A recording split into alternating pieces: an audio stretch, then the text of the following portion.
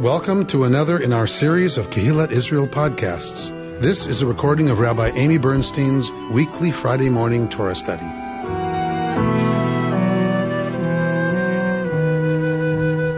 We are in Parshat Beha'alotcha this morning. So we are beginning chapter 8 of the book of Numbers. So if you have your Bible, it's chapter 8 of the book of Numbers, verse 1. Vayidaber Adonai el Moshe lemor. So something new and different. God spoke to Moshe, saying, Daber el Aharon ve'amarta elav beha'alotcha et hanerot el mul pnei hamenorah ya'iru shiv'at hanerot. So we speak to Aaron and tell him, when you go up, when you lift up, when you cause to be lifted up, what? The flames, el mul, which usually means facing, pnei hamenorah, facing the menorah, ya'iru shiv'at hanerot. You will light 7, meaning all 7 lights. I did not read the translation because I wanted you to hear how tangled the Hebrew is, right? It is not as simple as the translation makes it sound. So say to Aaron, when you mount the lamps, what does that mean? Mount the lamps. Let the 7 lamps give light at the front of the lampstand. How do you make light give light at the front of something? It's lit where it's lit. It's lit where it is on the menorah, right? So it's designed how it's designed. So this doesn't make a whole lot of sense. And when you have something like this that doesn't seem to make a whole lot of sense, it is an engraved invitation for the rabbis to explain what this really means and the many, many spiritual meanings that are here. Because the pshat the just simple, straightforward reading doesn't seem to help a lot in terms of God giving Aaron directions. So, of course, we're going to look into what the real spiritual meanings of all this is.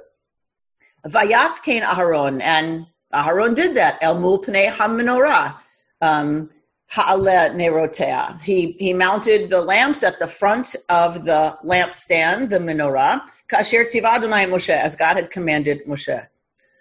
V'zem aseh hamenorah, miksha zahav. So this is how it was made. It was miksha, hammered, zahav, of gold. Ad yurecha, ad pricha, mikshahi. So from the base to the petals. Remember, there are petals at the top of each of the 7 branches. So all the way from the base to the petal was one piece, essentially. And it's all hammered from that one big piece of gold. According to the pattern that God had shown Moshe, so was the lampstand made. So God gives Moshe a vision of how it's supposed to be made, and Moshe did it exactly like that. Vayidaber Adonai el Moshe lemor, God speaks to Moshe again. Kach et haleviim mitoch bnei Yisrael v'tiharta otam. So take the Leviim, the Levites from amongst bnei Yisrael, and cause them to be tahor, cause them to be pure. So purify them. V'chol ta'aseh lahem l'toratam hazeh aleim. So this is how you will purify them. Sprinkle water on them. They shave their whole body. They wash their clothes, and they become pure. All right. So let's get back to this crazy menorah business. All right. So remember that the menorah is a 7-branched menorah. When we think menorah, we think Chanukah. So when we think menorah, what we are actually thinking about and envisioning is a Chanukiah. So a menorah is a general word for that which gives light. So anything that gives light is technically a menorah. The menorah in the temple, this one that we're talking about, that was how the priests did the daily ritual in the Mishkan, in the tabernacle, and later in the temple, is a 7-branched menorah that is given, like the instructions, the design is given as part of the daily ritual that Aharon is to do. And how we know that it's not staying lit all the time is because he has to clean the wicks and light it every day. So we kind of have this idea that it was always burning from this idea of the eternal flame. That is not the menorah. It is lit every day as part of the ritual. And it's this 7-branched menorah. So let's start digging into what the rabbis do with this business of the menorah. So we're going to look at Rabbi Mark Margolius. He points out, here are verses, by the way. Here's verses, right, 1 through 4.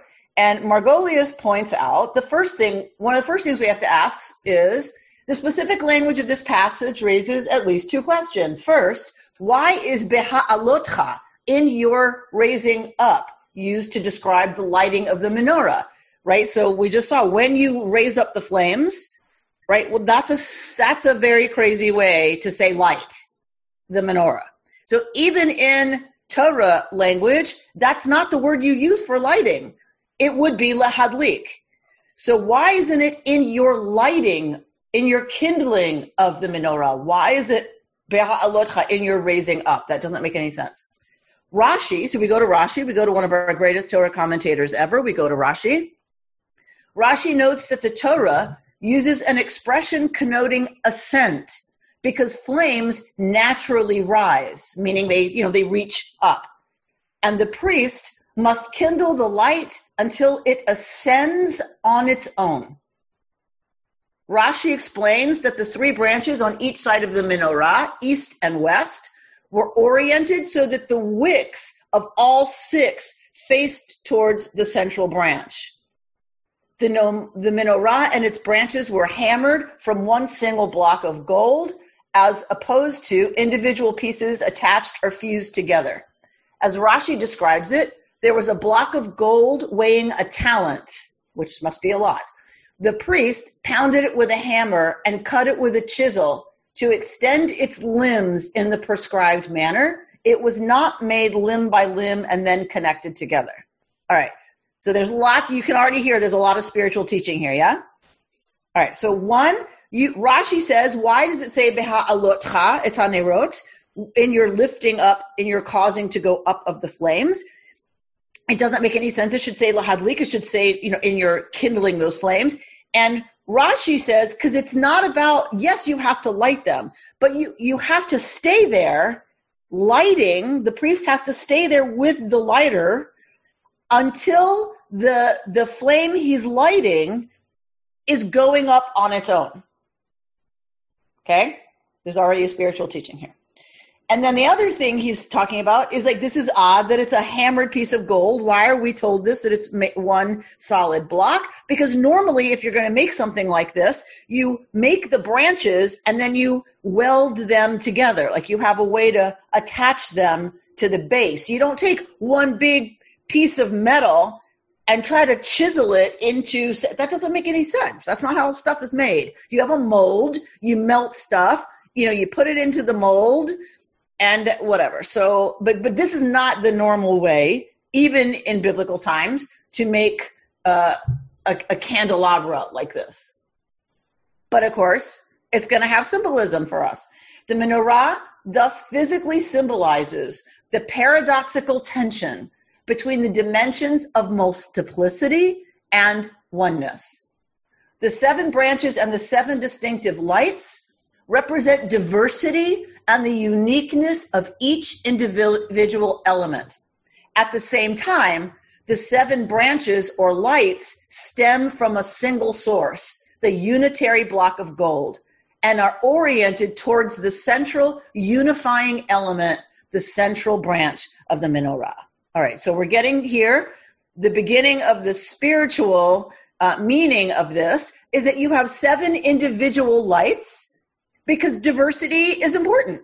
We want to have 7 distinct individual lights, but it should all be from one piece, right? So the flames are towards the central unifying element, the central branch. The 3 on each side face the central branch.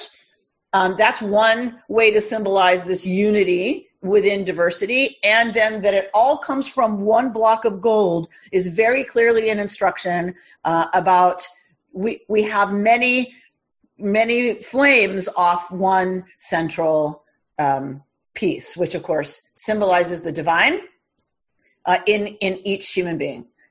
The symbolism is akin to light refracting through a prism, which is transformed into a variety of colors of the spectrum, but remains part of and flows out of the same single light.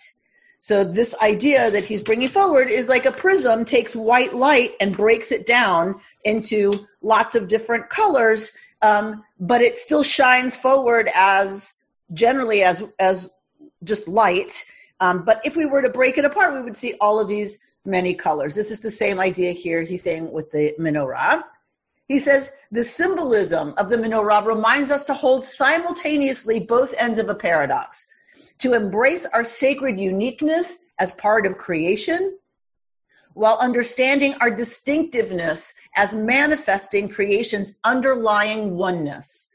This is the essence of the midah of anava. So the spiritual midah, the spiritual characteristic of anava, usually translated as humility, but also understood as proper taking up, if you will, the proper amount, the appropriate space or place. All right, so he's going to go off into this whole thing about anava. We are not going to follow him there because we have other work to do. All right, so that is a beautiful piece by Mark Margolius on this idea. But I want to go further into this idea of Beha'alotcha, and so I'm going to go to Rabbi Wolf Blank of blessed memory. He died in a car accident in his late 30s. He was the shining star student and heir apparent of the founder of Renewal, of Jewish Renewal, and so his death was left a huge hole in progressive Jewish thought and in Hasidism as we learn about it today. So Beha'alotcha. So when you lift the Neirot, when you cause the Neirot to go up, that's that first verse that we saw. Margolius comments it should have been lahadlik, and Rashi says that you have to light it until the flames go up on their own. I love this. So Rabbi Wolf Blank brings from Hasidism, from Rabbi Menachem Mendel Schneerson of Chabad, that there's two meanings to this spiritual teaching. One is that when lighting up another person, you stay with them until they are lighted up with their own power. You don't just shine your light on them and walk away. And number two, in order to light up another person, beha'alotcha, you have to go up first. So if we're going to help light someone, then we have to rise first before we can be about the business of doing that. All right, so on those two teachings, let's see if there's any. I saw something going to chat. How big was the menorah? That I do not know. Somebody can Google it right now. How big was the menorah? Because they're going to give me measurements that I don't understand anyway, right? They're going to give me from here to here on a man, although my arms usually are as long as men's. From here to here is a measurement that we see a lot in talking about the Mishkan. So if somebody wants to look it up, how big was the menorah in the tabernacle or in the temple, you can look it up, but I'm terrible with spatial stuff on a good day. So I don't know. But all right, so these two ideas, one is that it's meaningful that it's hammered of one piece of gold, because it is a unity that then is expressed in individuality that again faces towards the center. And this idea that it's about not the word kindling, but it's the word for going up or causing light to go up. So this idea that it says beha'alotcha, in your doing this. So you have to go up, say the rabbis, when you're helping light someone else up. But also if you're going to help light up somebody else, you don't just, shine on them and then walk away. You stay with them. You accompany them until you teach them, until you listen to them, until you counsel them, until their own light, right, is the light that's lighting them up, not yours reflecting on them. So a couple of really beautiful teachings. Is there any comments or questions on those? Why 7 branches? What's the symbolism of 7? 7 days of creation? Or if I were to make a menorah, I would have made it 10 branches, one for each tribe. Except there are 12 tribes. 12 tribes, 12, yeah. It would have made 12 yeah. for the 12 tribes. Well, just the missing tribes. Okay, but I just love that you answered your own question because you've been studying Torah enough to know 7, boom, magic number, right? 7 is a magic number. So for sure, one of the rabbinic commentaries is why 7? Because it's the 7 days of creation. And what does it do? What does this whole business do? It's a menorah. It's about or. It's about light. So it's the 7 days of creation and the primordial lights, because it's not the light of the sun, remember, because the sun was created on the 4th day and light was created on the 1st day. So this is a different light. The primordial light that lights the world, right? God's primordial light that happens at Vayihi Or, let there be light. That is the light that the menorah symbolizes, and the 7 days of creation. Absolutely. But there's more. Because, say the rabbis, remember when we studied, those of us who studied the spherotic system, the 10 sphirot, there are the 3 upper sphirot, and then there are the 7 lower sphirot that kind of is what, we're all mostly enmeshed in. And so it is the 7 lower sphirot that kind of, that each soul is dealing with all the time, right? We're in one of those sphirot or a combination of those 7 sphirot all the time. And so that's why 7 as well. Okay. So Rabbi Shneir Zalman of Liadi wrote in Likutei Torah, again, this is Rabbi Wolf Blank bringing this forward, when it says, to light, when you light the lamps, as you face the menorah, light all 7. Well, of course you're going to light all 7. What, you're going to light 2? You're going to light every other one? Of course you're going to light all 7, unless it's Hanukkah, in which case that's a whole nother thing. So it seems a little Department of Redundancy department. God forbid. This is Torah, so it can't be. So Rabbi Shneir Zalman of Liadi says each soul is a lamp. And the menorah is the soul tree, which collectively holds, connects, and unites all the souls. The menorah represents the collective soul. Aharon embodies the thread of godliness in the enlightened ones, who can bring out the fire in every soul, whose job it is to light up the entire soul tree. Let Aharon know that his job is not complete with lighting up a few souls, but must kindle all souls of whichever variety. They must all be reached. Let them all be lighted up. So this is a Hasidic teaching that says, guess what, Hasidic masters?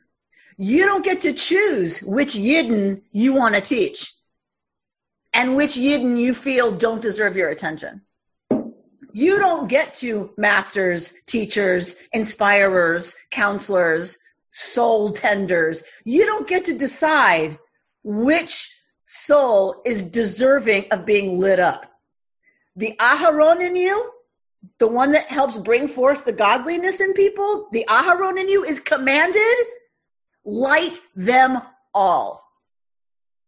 You don't get to pick, which I think is a fabulously wonderful democratizing teaching from, a tradition, the Hasidic tradition that could be pretty hierarchical, right? Mehmet, your hands up. As you've been highlighting over and over, Shabbat is one of the biggest inventions of the Jewish people. I see the central branch symbolizes as much God as well as Shabbat culturally, as a cultural and religious invention. And another note is Near Eastern societies are incredibly tribal. And I believe up to the point of the formation of the Rabbinic Judaism, the Israelites were probably also very fragmented and very tribal. I guess the menorah and the central branch also symbolizes the unity, the formation of the unity of the Jewish people. That's how I Beautiful. Because we take it for granted that these tribes are a confederation called Israel or Israel, Judah, right? We just take that for granted, but remember, they lasted 100 years. That was it. So, all the history before that and all the history after that, I mean, they could only pull it together for 100 years. And we have to believe they were a fractious 100 years. It never really worked. It never really took. But we survived as a people. Well, we survived. And how did we survive? Because guess what? The tribes went away.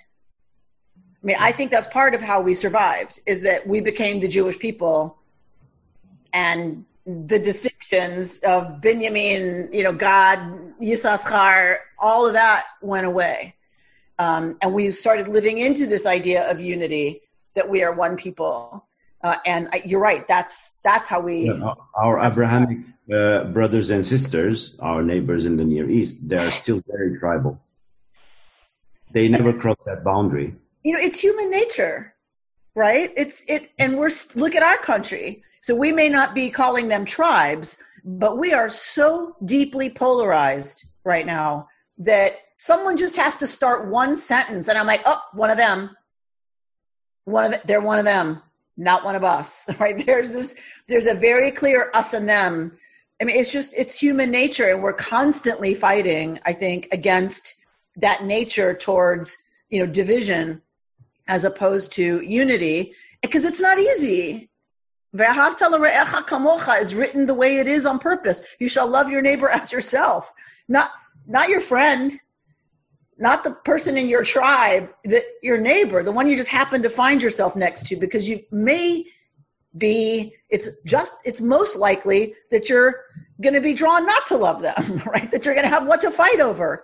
Boundaries and fences, and whose apple tree is it, and how come your bull keeps getting into my yard, right? So it's hardest, right, to love sometimes the people you're in closest proximity to, and it's hard being human beings, like living together with diverse opinions and ways of seeing things and interests and agendas, and I think our tradition's pretty good about acknowledging that, right? The menorah is there to say, like, you don't get to go where it's naturally more comfortable for you to go. You have to live into this understanding, that this radical idea that the divine is in everyone equally. Judith? So there's no shamas on this candelabra? No. And the order in which they're lighted, is that determined also? Not that I know of. Okay. There's no shamash because there's no need for one. Right. The only reason we have a shamash is because you're not allowed to gain any benefit from the light of the menorah. So the shamash is higher, so that if, God forbid, you're reading a book and it starts to get dark and you're gaining light from the menorah, it didn't come from one of the 8 candles. It came from the 9th shamash. Right. So it is a legal protection against benefiting from the light of the menorah, as opposed to Shabbat, where you are allowed to benefit from the light of the Shabbat candles. So there's no shamash for the Shabbat candles either, nor for this menorah, because presumably nobody was going to benefit from the light of this menorah because it was in the Mishkan. And the Israelites couldn't be in the Mishkan, right? Only the priests. And these candles you never blow out either, right? They would have been relit every day. Okay. The wicks would have been cleaned and the oil changed to be fresh, pure oil every day. Okay. Okay. So Rev Avraham agrees with Sheldon. Rev Avraham says the 7 branches of the menorah represent the 7 days of creation, and the light of the flames of the menorah represent the day of creation when God first said, "Let there be light," and there was the primordial light. Reb Naftali said, the 7 branches of the menorah represent the 7 sefirot that emanate in the world below, while the oil, the wick, and the flames of each of them represent the 3 sefirot of the world above. The menorah reveals how the worlds above and below may be drawn together, so that the light originating in the world above may also be reflected here below. So our work, of course, is to be Aharon.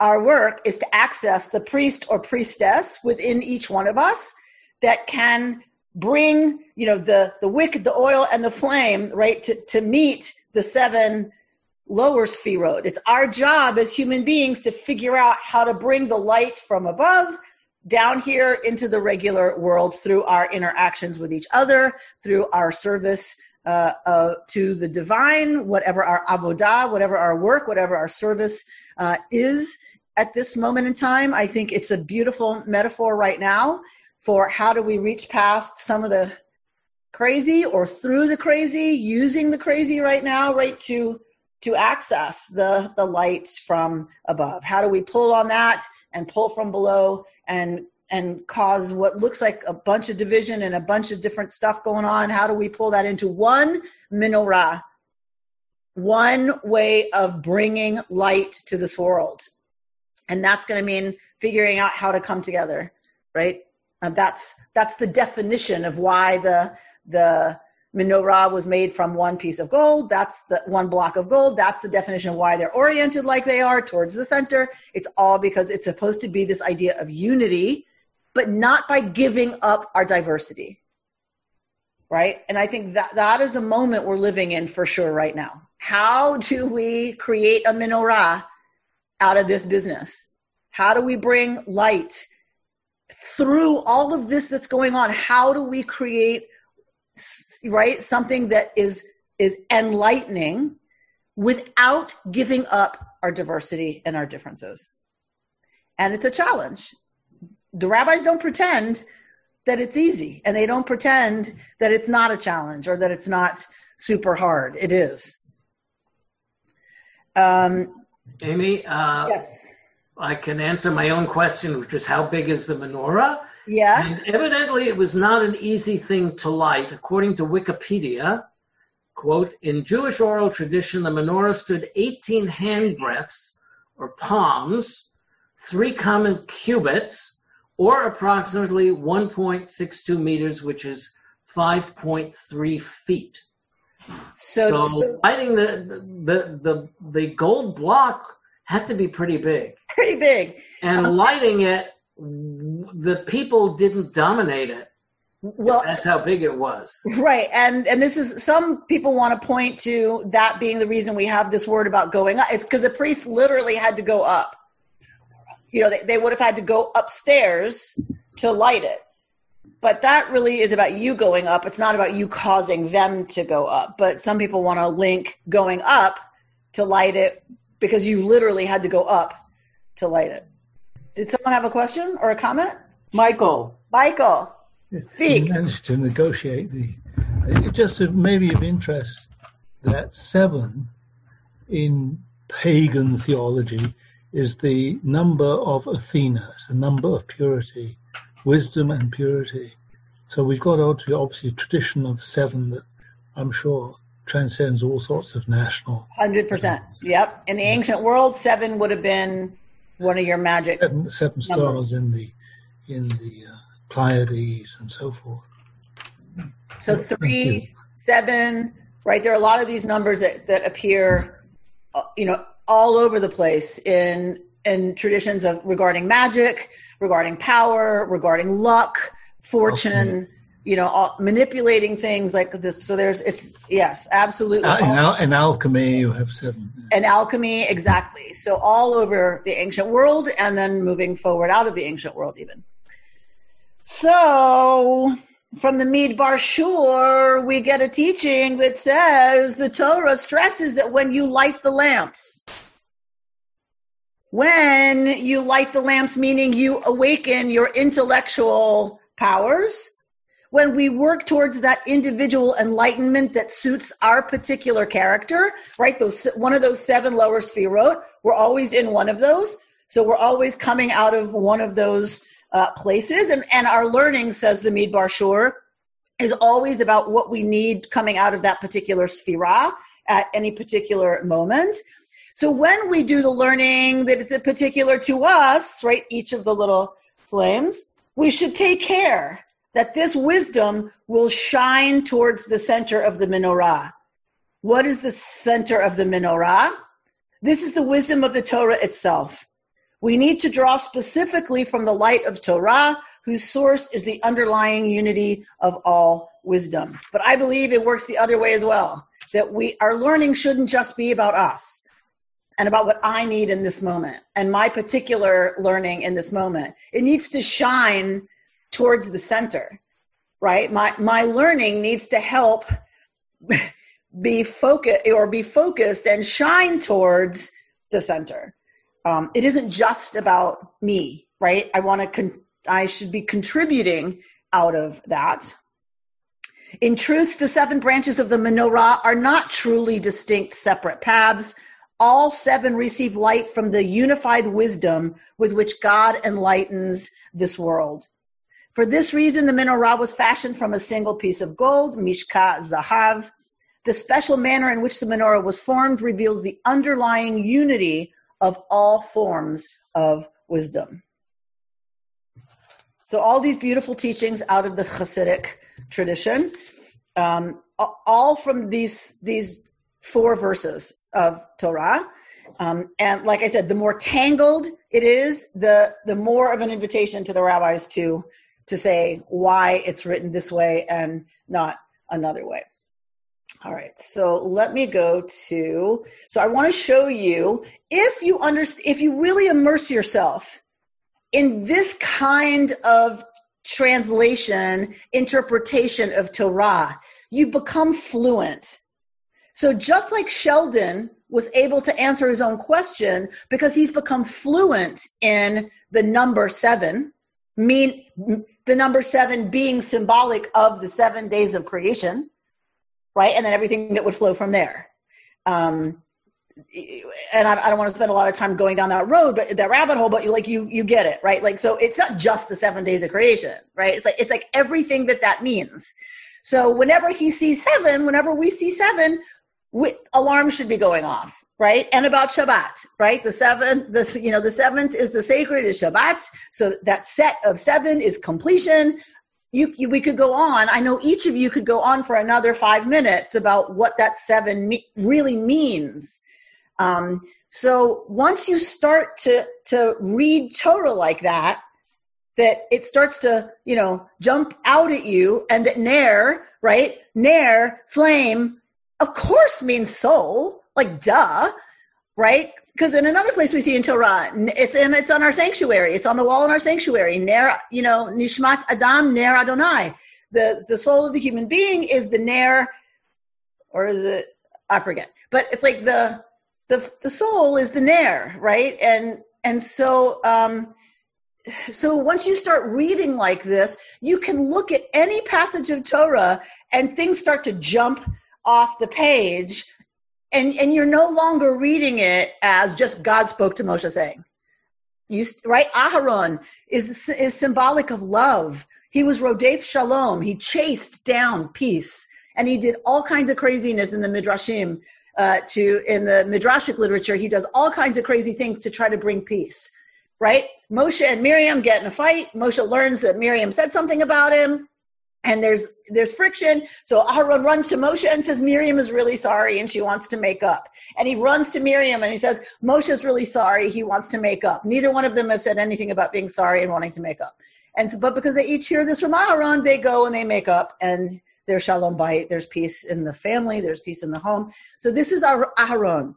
So once you are steeped enough in these Midrashic and Hasidic and other kinds of spiritual interpretations, you can start to translate the Torah on your own a little differently. I am not expert enough yet to do that.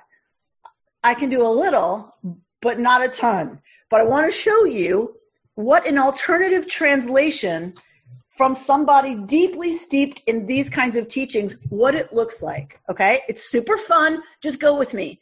You don't have to buy it, but I want you to see how somebody else might read who has a very, very deep knowledge of the spiritual, Kabbalistic, Hasidic, Midrashic tradition, okay? So it's just a game. Just be willing to play. Willing suspension of disbelief, as my literature teacher used to say. So on the right is the literal translation that you would find. On the left is this different kind of translation. Okay, ready? We're going to take us line by line. Vaydaber Adonai. That seems pretty clear. Yud-Heh Vav-Heh spoke. Don't be fooled that it's that simple. There's many words for speaking. Diber, Amar, Lehagid. There are all these different words. Daber has the very unique quality, according to the spiritual tradition, of being speech that is clear, direct and clear. There's other kinds of speech. But so that's why in this particular instance, this word for speaking is used because God spoke very clearly. The infinite spoke so clearly, El Moshe, through the Moses sub-personality within each of us. You shouldn't think, God forbid, that this is a moment when God talked to Moses 3,000 years ago. God forbid. This is a spiritual teaching for us for all time, which means this pasuk, this set of psukim, this set of verses is coming to speak to the Moshe in each of us. That aspect of ourselves. Okay, the infinite spoke so clearly through the Moshe personality within each of us. Daber el Aharon, right? Use this kind of direct and clear speech to the Aharon sub-personality. And what is that sub-personality about? That's about love. So how might you translate Daber el Aharon? Give Aharon, the Aharon within you, your love quality. Give it clear direction. Speak clearly to it. Ve'amarta elav. See, this is a different word for speaking. Ve'amarta elav. Communicate in a way that is gentle. Diber is about clarity and directness. Amar, speaking using the word amar, is about being gentle. Phrasing things in a way that it's careful. That might even be a little circumspect. Are you sure you want to wear that blouse with that skirt? Are you sure?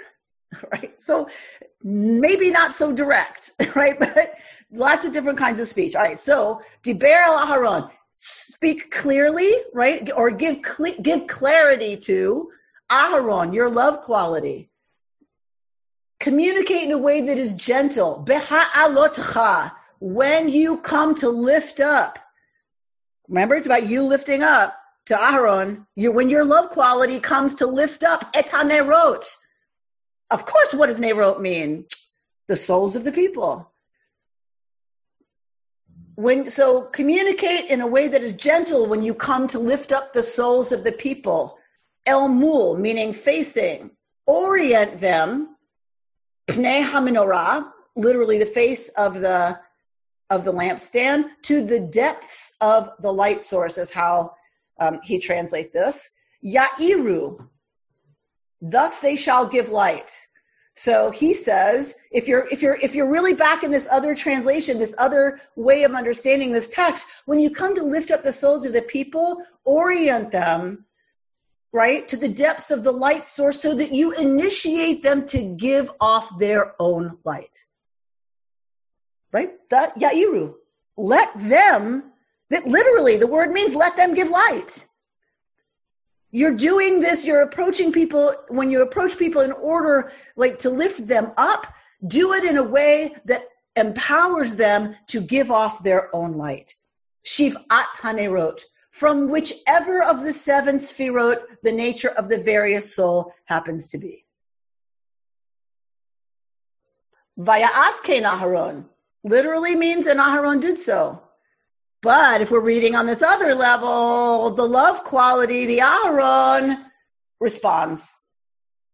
El mul pnei hamenorah, orienting to the depths of the light source. He'ale nerotea, the souls of all the people are lifted up. Ka'asher tzivat Adonai, literally as God commanded, but in our other language, as the infinite had prepared the connection. He wants to use tzivah, there is a sense of tzivah that's connecting, not just commanding. So as the infinite had prepared the connection, et Moshe, with the Moses sub-personality inside each of us. V'zeh ma'aseh hamenorah. Literally, this is the making of the lampstand. But what does he say? This is the lowest acceptable level of the enlightenment work with people. Right? The origin. This is the lowest level. Miksheh zahav, hammered work of gold. What is the lowest acceptable level of the enlightenment work with people? Freedom from the hammering of gold-related fears. Right? So rather than hammered work of gold, it's freedom from the hammering of essentially our obsession or our anxiety related to zahav, related to gold, meaning money. Ad yerecha, from its base, literally is what it means, but either dealing with their base issues, right? They're dealing with survival issues. Oops. To its flowers, right? Or luxury explorations. So from the basest of our issues to the floweriest, fanciest tops of the branches explorations, mikshehi, it's hammered.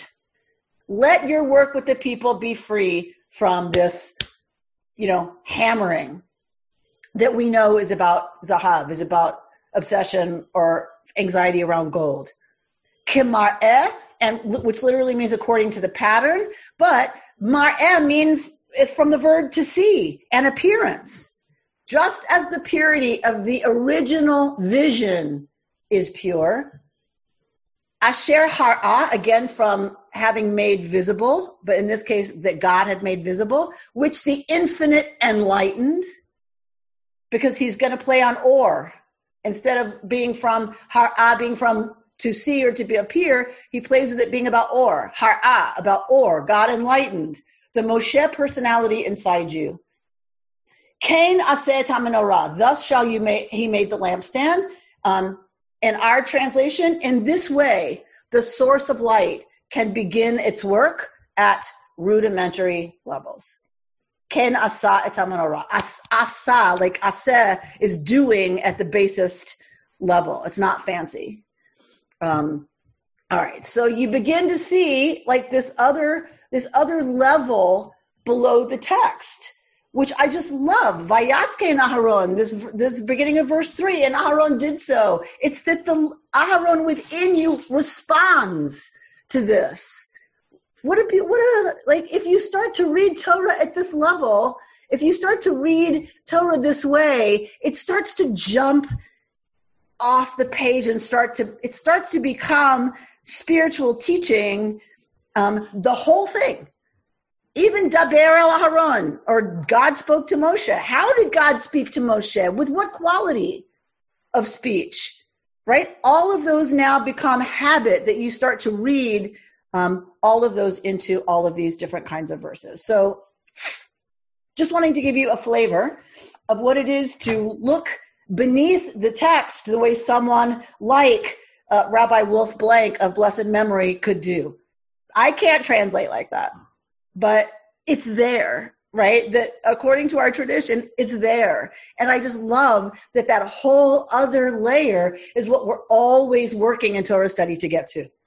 We're always looking, through the meanings down to what our tradition has mined out of all of our collective teachings, and reading it back into the Pshat, reading it back into what looks like God spoke to Moshe.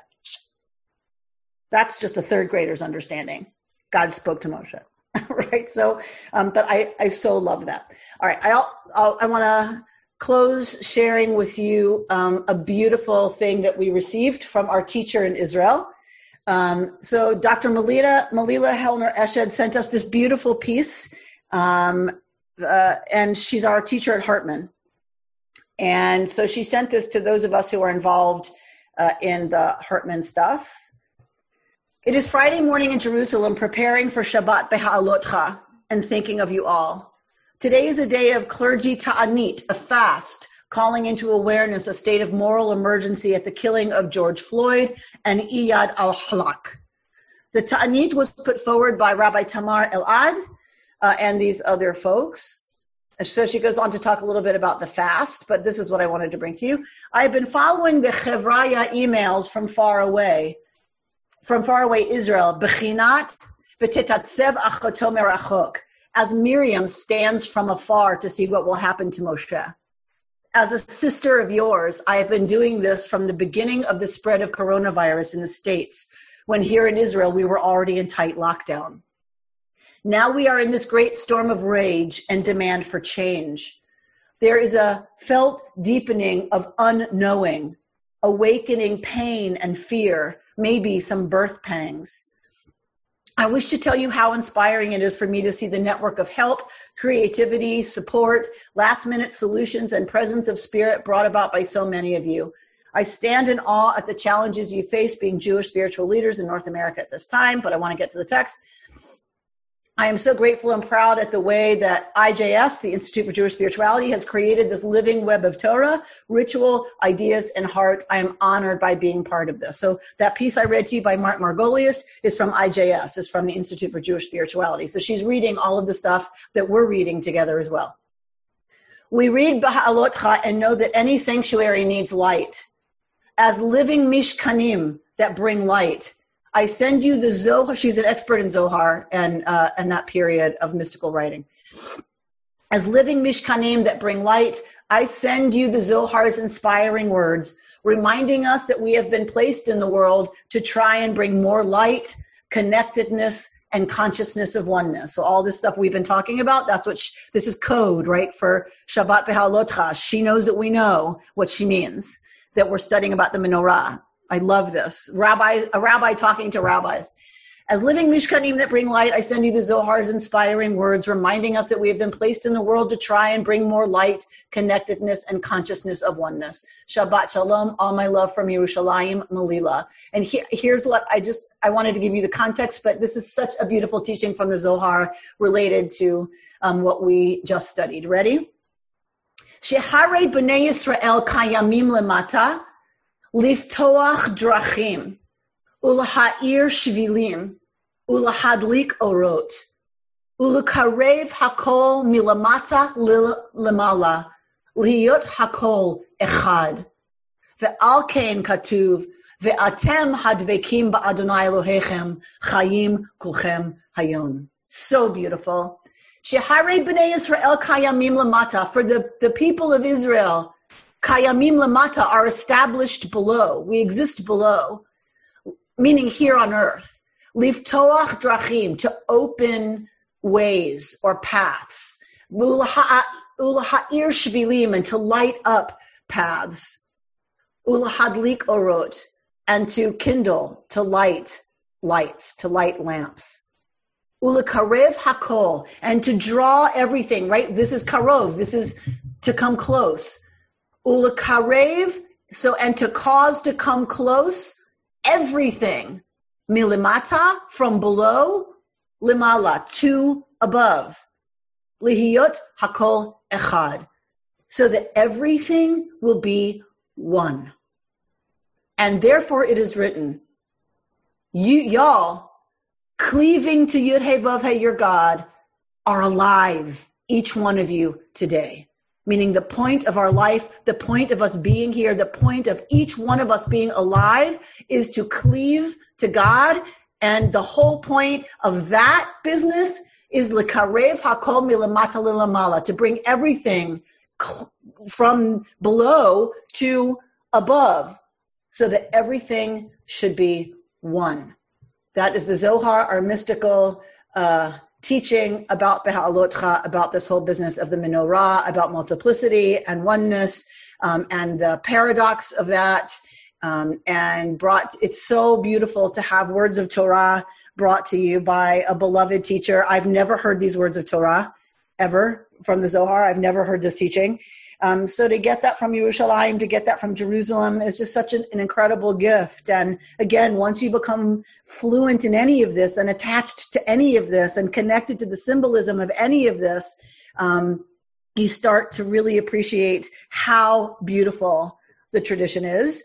And to receive a pearl like this from your rabbi and teacher is a beautiful, beautiful thing.